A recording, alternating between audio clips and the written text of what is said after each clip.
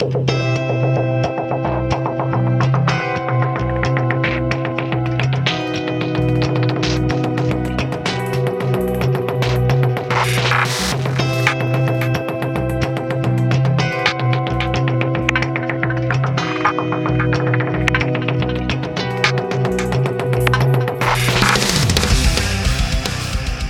and welcome to the Six Figure Developer Podcast, the podcast where we talk about new and exciting technologies, professional development, clean code, career advancement, and more. I'm John Calloway. I'm Clayton Hunt. And I'm John Ash. With us today is James Shore. James teaches, writes, and consults on Agile software development. He's the co-author of the classic Agile How-To Guide, The Art of Agile Development. Welcome, James. Thank you. Happy to be here.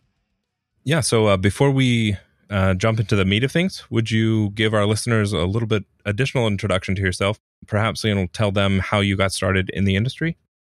Yeah, I'm a hardcore introverted geek who's been a programmer ever since I was a kid, and I got started in the industry when I'm going to betray my age, but I was involved with something called FidoNet back in the day, and I ran what was called a point, which is basically just a way of contributing on this sort of online pre-Usenet, pre-internet forum thing.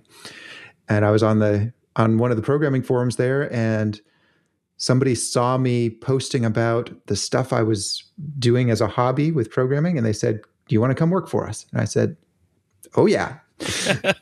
And I was in college at the time. I was like, "Yep, I would not mind getting out of this college rat race and doing some professional development." And so they hired me at a ridiculously cheap rate, I realize now, and I got started in the programming as a professional. And ever since the beginning, I've always been really interested in what does it mean to make how does a team of people work together to make software that's bigger than any one person can keep in their head, right? It's a really interesting problem because all the really interesting software is in that category. Unless you're into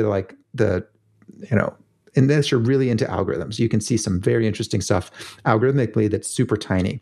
But I'm interested in like big software. How does that all work? How do you get people rowing in the same direction?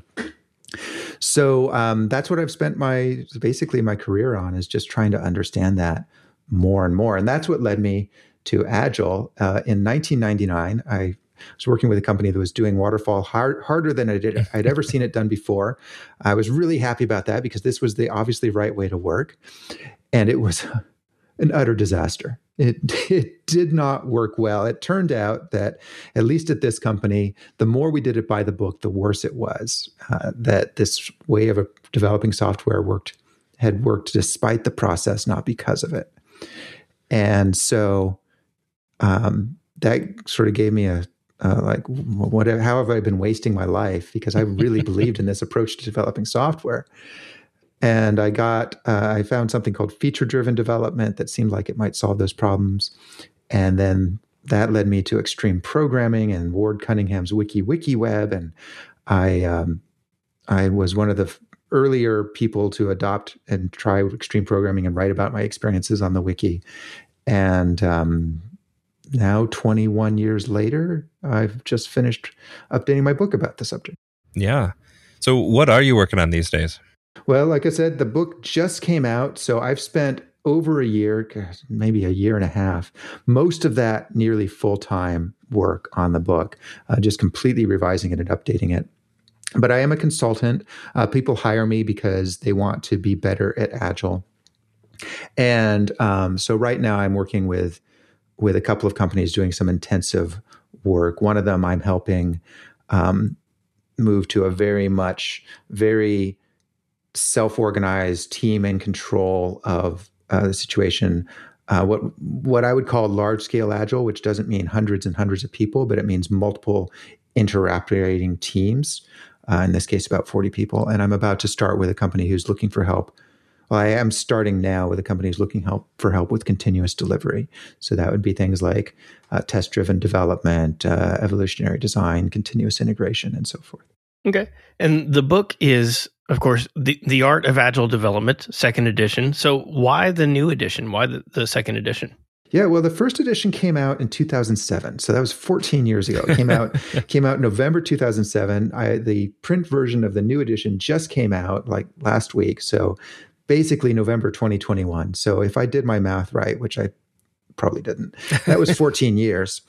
I hope that was correct. Otherwise, I'll be super embarrassed at some point. That's a really long time in internet time. So it is a really long time. So O'Reilly came to me and said, "Do you want to do a second edition of this?" And I'd been thinking about it for a while, but it's a lot of work. Like I said, it was over a year, nearly full-time work. And I said, "Well, why do people want it?" And they said, "Well, we're still getting requests at things like the O'Reilly, of course, the publisher, O'Reilly." Conference for architects, they're asking us, is there going to be an update to this? And I thought about it. I was like, you know what? Things have changed a lot in 14 years. In 2007, Agile was not very widespread. Had a lot of interest. People were talking about it, but it wasn't really widespread. So the first edition was all about, you've heard about this thing, you want to do it. How do you do that practically? This is very much a how-to guide. How do you really do it for real? And I brought in all the experience I'd had with extreme programming and Scrum and Lean and other things. And I sort of said, well, cohesively, here's how you can make it all work. 14 years later, everybody thinks they've done Agile. Everyone's doing it. Yeah, but the operative word there is think, right? Because I would say about the same number or maybe even less of the people now are doing Agile that were doing it back in 2007. And we've learned a bunch of new things. There's things like DevSec Biz Data Star Ops, whatever you want to call it, that have some genuinely really good ideas in them. Cloud is present in a way that it was not in 2007. There's a lot of things that have changed, but more than anything else, and I've put in a lot, and some interesting sort of tactical practices like self-selection and mob programming, which you may have heard of, as well as you may have heard of this little thing that people are calling remote work. I don't know; it's not super popular. So there's a bunch of stuff that have changed, but more than anything else, the audience for the book has changed. 2007, it was the early adopters who were trying to convince their companies to try it. And now there's all these people who've had a terrible Agile experience because the ideas of Agile have been corrupted and perverted. And so I wanted to write a book to say, hey, it doesn't have to be this way. It's not about micromanagement. It's not about, being a points monkey that stands up every day and throws poo at the other monkeys. That's not how it has to be. In fact, if it's that way, you're doing something wrong. What are some of those misunderstandings or corruptions that you've seen over the last decade or more? I think fundamentally, the biggest one, like the fundamental issue, if I had to choose just one thing, is that nobody understands what Agile is. People are using Agile as a project management methodology, but that is not what it is. It's not a way of controlling your programmers. It's a philosophy of software development. It's not something you can do. It is only a way of working that you have to customize to your situation. And to do that requires two things. First, it requires your organization to make investments in changing the constraints of the organization. And second, it requires the team members to make an investment in making it work in their situation. So you got to customize the ideas of Agile to your situation, and you've got to change your organization's structures and constraints to allow the Agile philosophy to work. Because it's fundamentally a really, really unusual way of working based on how most companies are used to thinking about software development. In that it's not about saying what we're going to do and when we're going to do it and then assigning work to programmers until it gets done. That's not what Agile's about. It's not a project management methodology.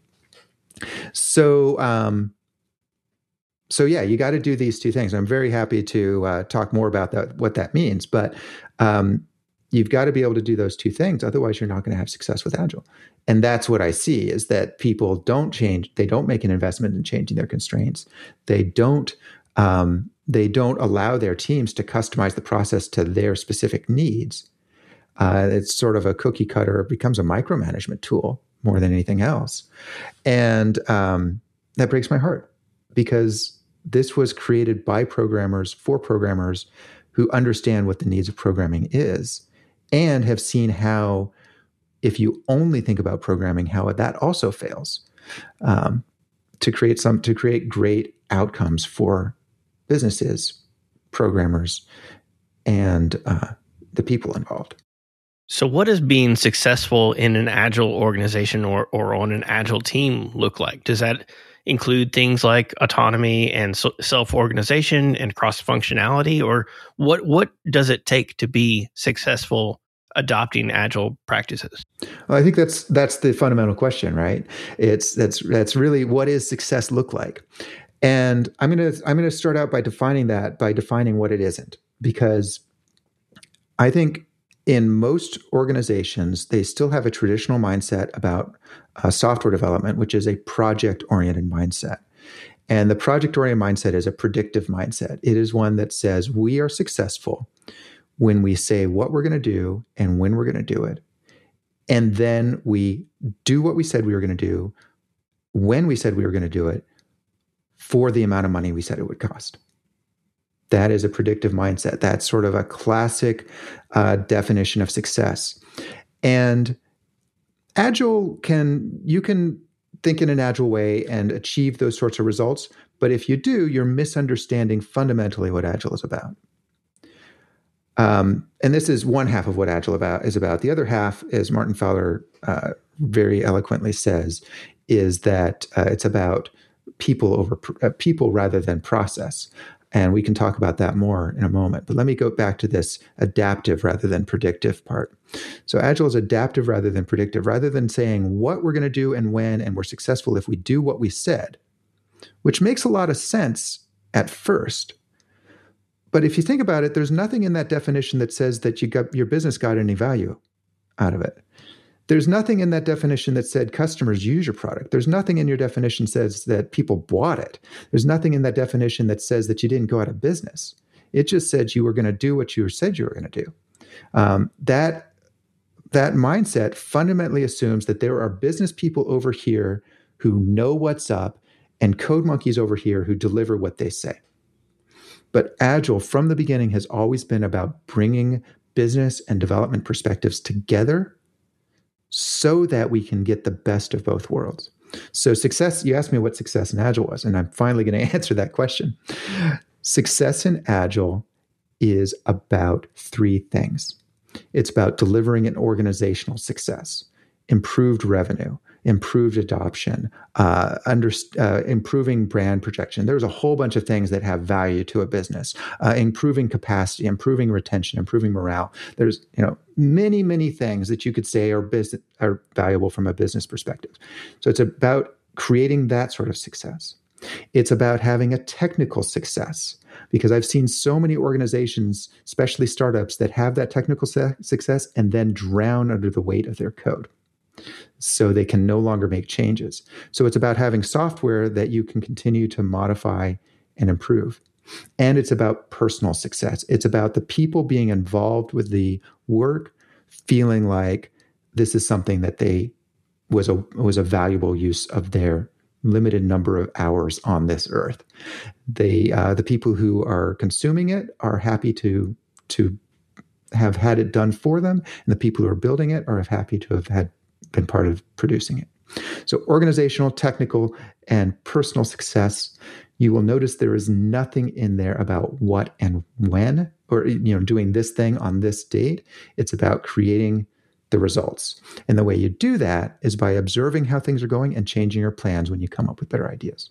There's got to be a discussion around value as well, right? We're all employed because we're trying to deliver value to someone that is willing to pay for it, right? So I've seen and worked with a lot of teams that focus too much on points, and we must in the sprint by delivering the amount of points that the team committed to. Whereas really what we want to do is ensure that we're delivering value so that the company or the business or the client will continue to pay us. That's right.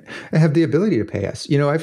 I work with a lot of business founders and executives because I've been around the block for a while, and that's the folks who hire me.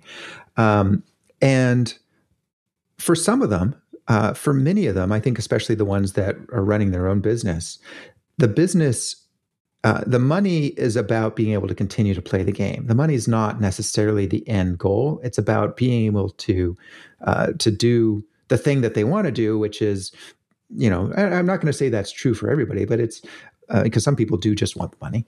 Some people are just greedy, bastards. But for a lot of people, the money is the ability to keep going, to hire people, to employ people, to deliver a great result, to change the world in some small way. Everybody, of course, wants to change the world in a big way, but most of us don't get that opportunity. But the ability to provide value to somebody and to create value for your employees, that's really what it's about. It's not about making the money; it's about keeping going. I'm not sure where I was going with that, but that's what you said sparked that. Spark that in me.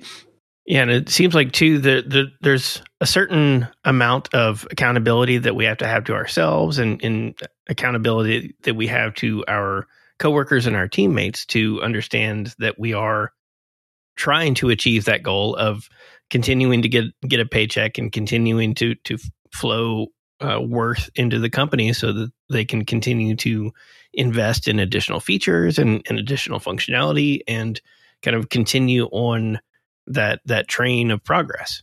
Yeah. You mentioned earlier the story points and the stand-ups and so forth. It's not like those things aren't useful. I mean, they're not the only way of tracking your work. And I actually talk about an alternative in the book. But so many people think Agile, that's all Agile is. When in fact, that is the least important, down in the details, tactical aspect. Really what Agile is about is understanding how to create value from an organizational perspective and how to do that in a way that's technically and humanely sustainable. And everything else from there is tactics. And there's a lot to that. I mean, I would say that the vast majority of my book is about the tactics. How do you actually do that? Because, we can talk sort of big picture philosophy all day, but that's not going to help you. That's not going to help you cut code, right? But if you don't start with that big picture view, if you don't start with that understanding that what we're here to do is to identify and deliver value in multiple ways, then what are you doing? Like how do you know you're on the right track if you don't know what your goal is?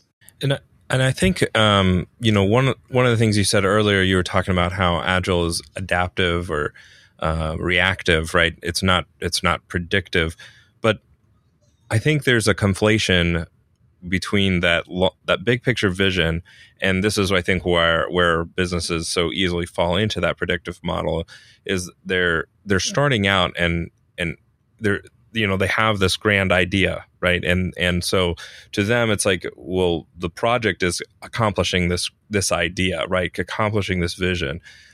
But that's somewhere we go awry because we end up moving into that predictive, like this is the solution that accomplishes that vision, as opposed to holding on to this is the vision. Does our solution fulfill that vision, right? And I think that is sort of like the difference between an Agile mindset versus that predictive mindset. Yeah, I think it's a big part of it. I think especially for engineers, and when I work with startups who are more engineer-led, I tend to see this, although not always, because some of those founders are wicked smart. But engineers tend to jump, well, not just engineers, everybody tends to jump to solution space. I actually, it's absolutely not just engineers, because anybody who's done any sort of requirements analysis works, that if you ask somebody, what problem are you trying to solve? They will tell you, well, I really, really want you to put this button here, right? Yes. It's like, but let me repeat the question. What problem are you trying to solve? But yes, jumping to solution space rather than problem space is just tempting for everybody. I think it's human nature. And I think part of our job as engineers is to notice when that happens and get back into problem space.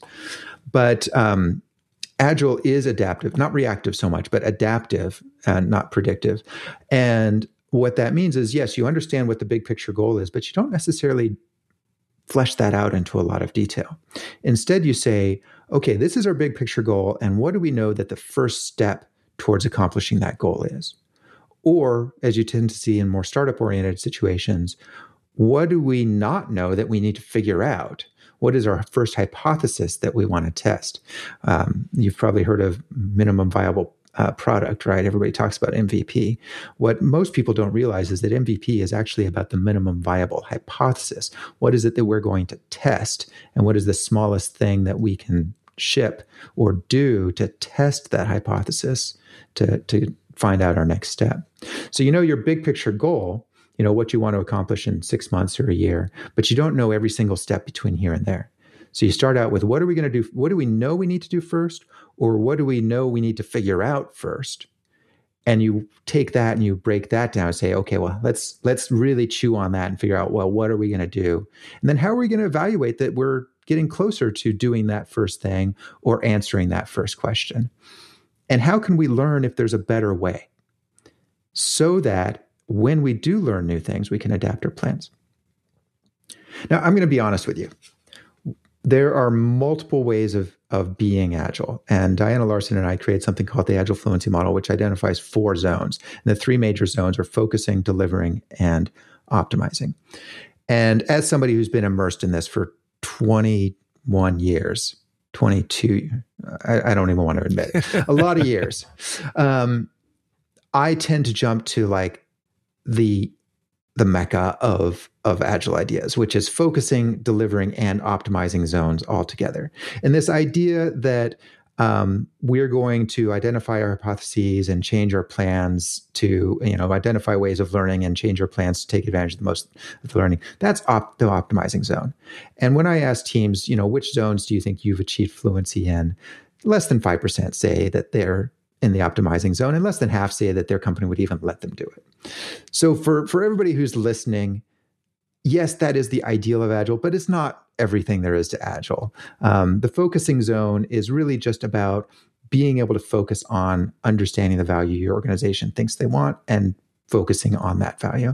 And the delivering zone is about being able to deliver high quality, low defect software on a regular cadence, so that whenever your business partners say go, you ship by pressing a button. Like you can literally ship by pressing a button at the drop of a hat. And those 2 zones, they have a lot of value. And that enough. If you can do either one of those, I'm happy. You don't have to do this sort of highfalutin optimizing stuff, which I imagine some of your listeners are listening like, this guy, what is wrong with him? There is, even if it's a good idea, there is no way that's ever happening where I'm at right now. Yeah, as another person that's into their 3rd decade in software development, I have seen where it takes a heroic effort in order to get software into a production-like environment, let alone production itself. So there's something to be said for delivering the quality, delivering reliably, delivering at the push of a button. It takes a lot of discipline. It takes a lot of effort to get to that point. And it takes having learned a lot of lessons to have gotten there. Yeah. And that's what nearly half of my book is about. The very first part of the book is understanding what Agile is and understanding how to create the conditions for success for whichever flavor of Agile you want to use. The second part is how do you achieve fluency in this focusing zone? And the third part is about how do you achieve fluency in the delivering zone? And I would say that both of those 2 parts make up the vast majority of the book and are about the same size. And because, there's a lot to that. That's things like test-driven development, continuous integration, evolutionary design, building for operation, incident analysis, lots and lots of stuff. And you had mentioned working with larger organizations and organizations with multiple teams. Are there tips and tricks to dealing with these larger team structures, or is it just more of the same, just more communication or more collaboration, or how does that work? It's So the book is nearly 500 pages. The first edition was 400 pages, and the second edition was supposed to be 400 pages, but I cannot, as you're already discovering, I cannot keep my mouth shut when asked. So it grew by 20%, or 25%. I don't know, public math again, probably not what I should be doing. And that's as thick as I want to be. That's already thicker than some people want it to be. Luckily, it's designed to be a reference, so you can sort of flip through, and the individual sections are only about 10 pages. But so we do have a chapter on scaling agility, but it's not the focus of the book, because the reality is, in order to be agile at scale, in order to have multiple interdependent teams who are working on the same product or suite of products, in order for that to succeed, each team has to be fluent in whatever zones, agile fluency zones, that you think are right for your organization. So if you try to do the agile at scale without having the fluency in the individual teams, it's going to just fall down. It's a house of cards. So this book is really about how do you create a fluent team in one team. But I know the scaling is a big question for a lot of people. So putting a whole chapter on scaling was something that we did. What I say we, I have my co-author Shane Warden wasn't able to contribute any new words to this edition, but he and I talked about what we wanted to do for the book. This is something we felt was important to have in the second edition, even though really doing it justice, it would probably be a whole nother 500-page book on its own. But we do talk about, well, how do you fit this all together, and what are the various other resources that you can go to find out more. Yeah, I would imagine if you can do it on a team, that's something to be said, and you can look to duplicate that or to have that same successful outcome on an additional team. But if you can't get there on a single team, then trying to scale that probably doesn't work either. Exactly. Yeah. Yeah. So given that this is much more of a philosophy, Agile, a true understanding of Agile is much more of a philosophy. What do you say to people who are devs on a team who are saying, hey, we're not doing Agile, whether they're people think they are or not? How is that something that they can influence, or is this something where it's like, I have to wait till management can allow this to happen? It is definitely something they can influence, but let me be honest. That's how my career got started. I started out having this great experience with extreme programming in 2000. Really wanted to keep doing it. Discovered that nobody was doing it, so if I wanted to keep doing it, I had to consult, and started out doing a lot of grassroots influencing and trying to teach in that way. And it's heartbreaking work. It can be done, but it is heartbreaking work. Martin Fowler has a great saying, which is change your organization or change your organization. And honestly, you can change your organization from within as a grassroots developer, particularly if you're well respected in the organization, so maybe a bit on the more senior side, or you can gather the support of people who are more senior. There's some champions. And there is a great book about how to do this called More Fearless Change by Mary Lynn Manns and Linda Rising. Strongly recommend it for anybody who wants to influence change in the organization. This is something to do if you love your organization and really want to stick with it. And it can be heartbreaking and exhausting. And the better way to join an Agile organization is to find one that's already working the way you want to work and change your organization. How do you figure that out in the interview? Because they all say, yep, we're doing Agile and whatnot. I have no idea. I have no idea. I wish I knew. Do you have a list that you like? These are James Shore approved Agile organizations now. Sounds like a business opportunity. So everybody's listening. Just bring your checkbook and give me a call. I don't want to be too pessimistic. The book does have several chapters about how do you create change in an organization, and I want to come back to the question you asked earlier, which is how do you do this? Because although the preamble is really the easiest way is to join an organization that's already doing it, the truth is that everybody says they're doing it, but finding a company that's really doing it can be difficult. The true answer is, if you're doing this on your own, you need to do it from two sides. First, you need to have grassroots support, so bottom up, and you need to have executive support, top down. And you need to meet in the middle with the middle management, who's typically is charged with preserving the culture of the organization and is least excited about making major changes to process. And if you're somebody who's in the grassroots, if you're not an executive listening to this, if you're in the grassroots, there are going to be some of those middle managers who are truly innovative thinkers. And you want to find them and cultivate them as champions to help you figure out the process. But to be successful with Agile, it's not just, sending people to a bunch of 2-day Scrum training courses, which has done a really good job of spreading the word Agile around the world. If not, and some of the ideas, but not a whole lot of genuine change. It's not enough to just send people to training. You've got to change. For Agile to work, you have to change the constraints of the organization. You have to invest serious time in learning, not training courses, but people putting the ideas into practice, which will slow them down. If you can get people, if your organization is appropriate to take an adaptive approach rather than a predictive approach, you need to start influencing that change. That's really hard. And so there's quite a bit in the book about how do you be predictive and still be agile in other ways. You need to create teams. Agile is all about teamwork. So you need to, the resource. I hate it when managers call people resources. We need a resource on this. Well, in Agile, the resource is the team. And you assign work to teams rather than people to work. So you need to think about your team as a resource, which means you need to create long-lived teams who have a cross-section of expertise. They've got to have that business expertise. They've got to have development expertise, operational expertise, testing expertise. Not necessarily all of those in all cases. It depends on which zones you're shooting for again.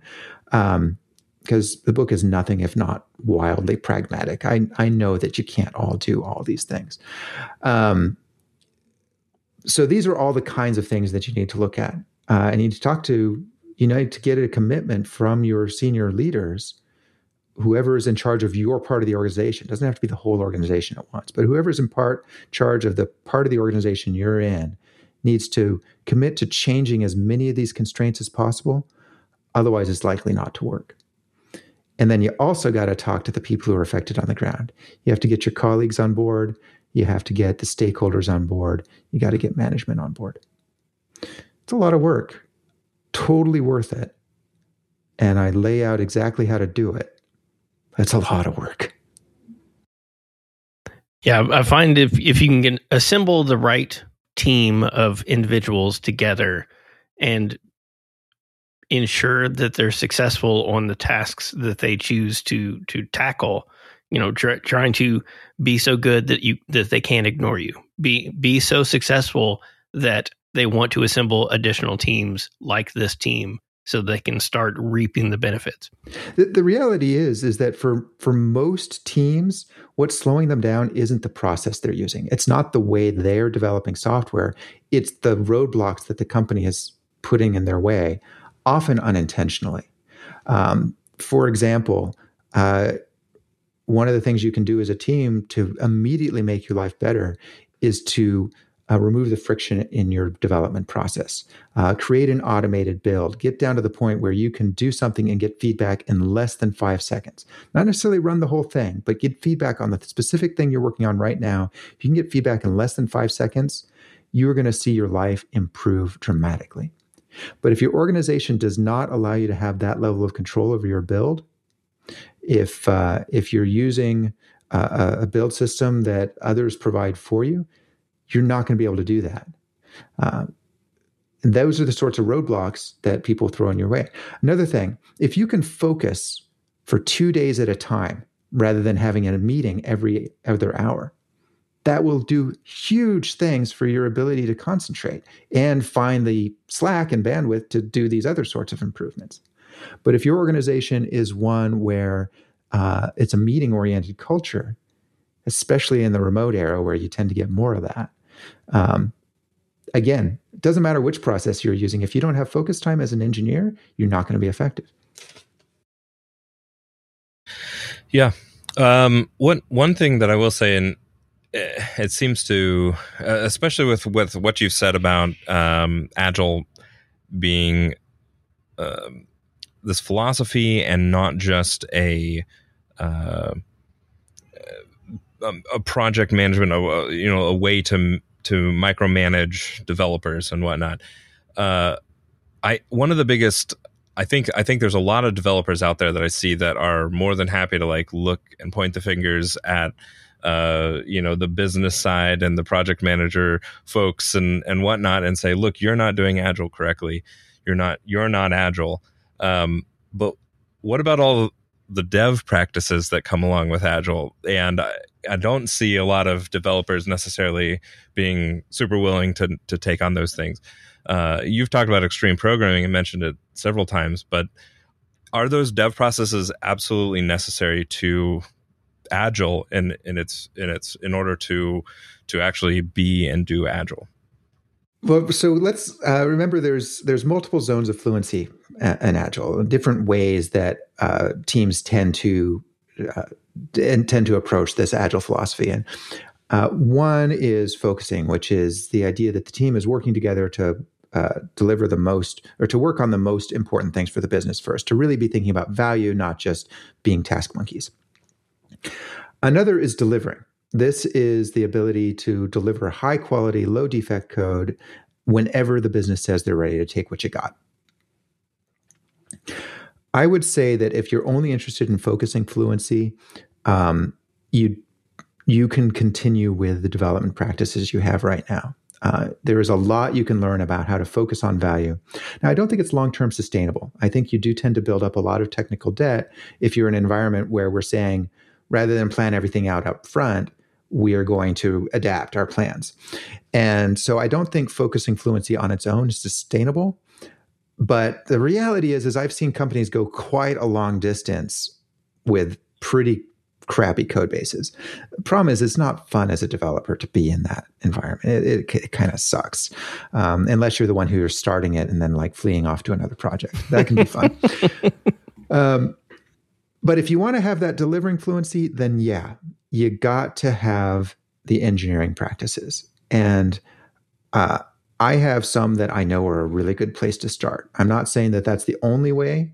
The nature of each of these zones in the book, I say, this is how you can tell when you're fluent. And it doesn't say you're doing this or this or this. It's saying you're seeing these results, such as business representative access to ship. We can ship with less than 10 minutes of effort in less than an hour. If you can do that, you've got one piece of what it means to be fluent. I'm not saying how to do it, but you probably want to know how. And so that's what the most of the book is about. But you don't have to do it the way I say. It's a starting point. Agile is always about adapting what you learn to your specific situation on the ground. But what I will tell you is that to achieve that delivering fluency, to be able to ship high quality, low defect software whenever your business partners say they're ready, there's a couple of things that I know work well.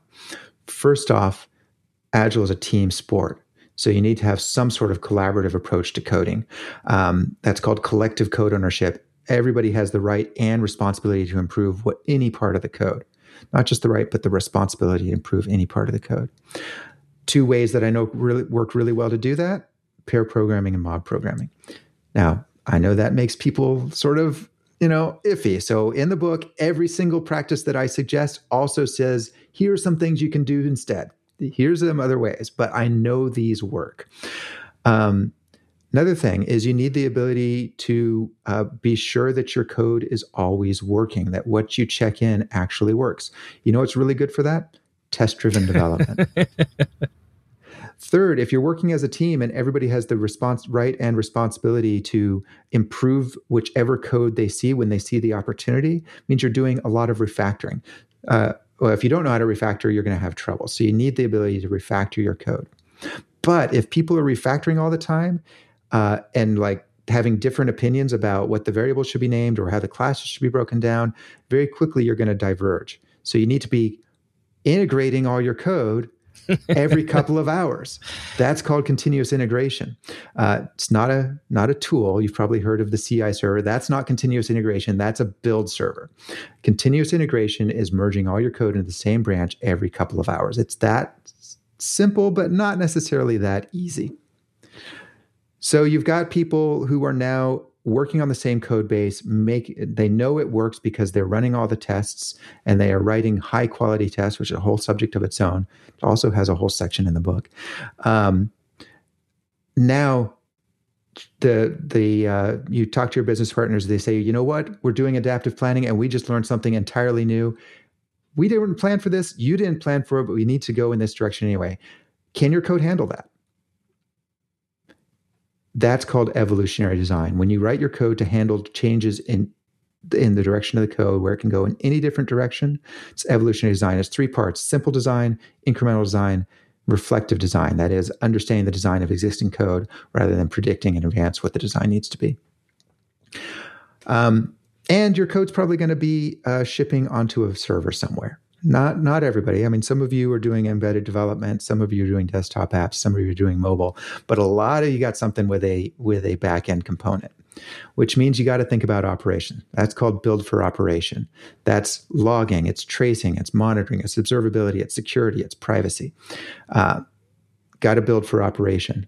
And when things don't work out, you need to look at your process and understand what it is about your process that allowed a defect to escape into the wild. That's called incident analysis. And you want to set up an environment where defects are, rather than being tested out, are not put into the code in the first place. And that sounds simple, right? Oh, the solution to not having bugs? Don't write bugs. No, it's not that simple. It's not that simple. There's a whole bunch of different ways people put bugs into their software. One is through programming. One is through misunderstanding requirements. One is through error-prone design. And one is through just systematic misunderstanding of what needs to be done, such as the very famous not using, now the name of it's basically doing string concatenation on SQL queries. Right. Yeah. What is the phrase I'm parameterization looking for? Parameterized queries. That's a classic error. And some people just don't know that that's a mistake, right? And so that's a systemic error. So there's a whole bunch of ways that bugs can go in that can all be systematically prevented. You can't prevent every bug, which is why you need the incident analysis. But you can have an attitude that bugs happen to other people. You can have an attitude that when we get a bug, that means that something went wrong and we're not just going to take it lying down. You do all these things. And there's, I did mention it's a 500-page book. You do all these things and you can create software that's high quality, low defects that you can ship whenever your customers ask. Fantastic. So have we missed anything? I feel like we've covered a large number of the bullet points on the table of contents and such through the book, The Art of Agile Development. Are there any additional resources that you might want to point users to or point listeners to on how they might learn and develop their own Agile practices? Yeah, absolutely. The book, of course, nearly every section of the book ends with further reading. And so there's a lot of additional reading in the book. And there is one thing that we haven't really discussed that I want to just touch upon, which is that Agile is not just about being adaptive, but also about putting people first. So the process is in service of the people, not the other way around. There's a whole lot of stuff about how to work together well as a team and respect each other's boundaries, create psychological safety, and so forth. That's also in the book that we haven't really touched upon. But if you were to ask me to choose a favorite topic, it would definitely be the delivering stuff. As you could probably tell. But if you want to know more, best place to start out is probably my website. It's jamesshore.com. A short link directly to the book homepage is jamesshore.com/S AOAD2. That's for Art of Agile Development, second edition. Or you can just go to the homepage and there'll be a link to the books. And if you scroll down, there'll be a picture of the front page and it'll take you to the homepage. That will take you to a whole bunch of things. Obviously, a link where you can buy the book, a link to the Discord server where we're having some amazing conversations about Agile ideas, a link to a book club discussion we're having on Zoom every week with some really fantastic people who have colleagues of mine who have been around for many, many years. A lot of experience are having these great, deep conversations. And I'm also putting the recordings up on YouTube. So all that, a place to start for all that is jamesshore.com. Find the book on that site, and that will take you to all the rest. So as we wrap up, one question we ask everyone is there any advice that you would give to folks who are just getting started or looking to level up their career?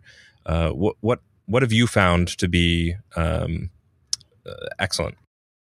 Yeah, I got two answers for you. One if you're junior and one if you're senior. First off, if you're more on the senior or looking to move into that sort of role, or about to move into that sort of role, understand how your work creates value for the business.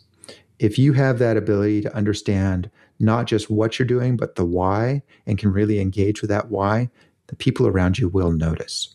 And and you can do that when you're joining a new company. You can do it if you're already in a company. But asking, hey, how does this have value? And then speaking to that at every opportunity is a really good trick. If you're junior and looking to improve your role in the organization, people may not take that kindly. They sort of, sometimes people really appreciate the why, and sort of the innocent, naive questions. But something I want you to think about, particularly if you are just starting to think about how you might want to move into a senior role, that is that senior devs improve the capability of the people around them. It's not about shipping the most code. It's about enabling your team to ship the most code. That is also, it's not just about you when you're a senior developer. So if you are looking to move into that kind of role, think about what can you do to improve the capacity of the people around you. Awesome. Those are excellent. Where can our listeners go to follow you and keep up with what you're working on? Main thing is on Twitter. I am at James Shore on Twitter. I'm also on LinkedIn, although they spam me a lot, so I prefer Twitter. Or if you really love everything I have to say, if you go to jamesshore.com, there's an RSS feed, and you can also subscribe to a mailing. Yeah, I know, RSS in this day and age. That's amazing. Or if you don't want RSS, you can sign up for a mailing list, and I post to the mailing list when I put new stuff out on the website. All right. Thanks, James. Really appreciate you taking the time to speak with us today. This has been great. Yeah, it's been a pleasure. Thank you very much for having me on. That was James Shore. James teaches, writes, and consults on Agile software development. He's the co-author of the classic Agile How-To Guide, The Art of Agile Development. He is also the co-creator of the Agile Fluency Model, a highly regarded guide for Agile adoption. And he is a recipient of the Agile Alliance's Gordon Pask Award for contributions to Agile practice. If you like this episode, please like, rate, and review on iTunes. Find show notes, blog posts, and more at sixfiguredev.com. And catch us live each week on Twitch, and be sure to follow us on Twitter at sixfiguredev. This has been another episode of the Six Figure Developer Podcast, helping others reach their potential. I'm John Calloway. I'm Clayton Hunt. And I'm John Ash.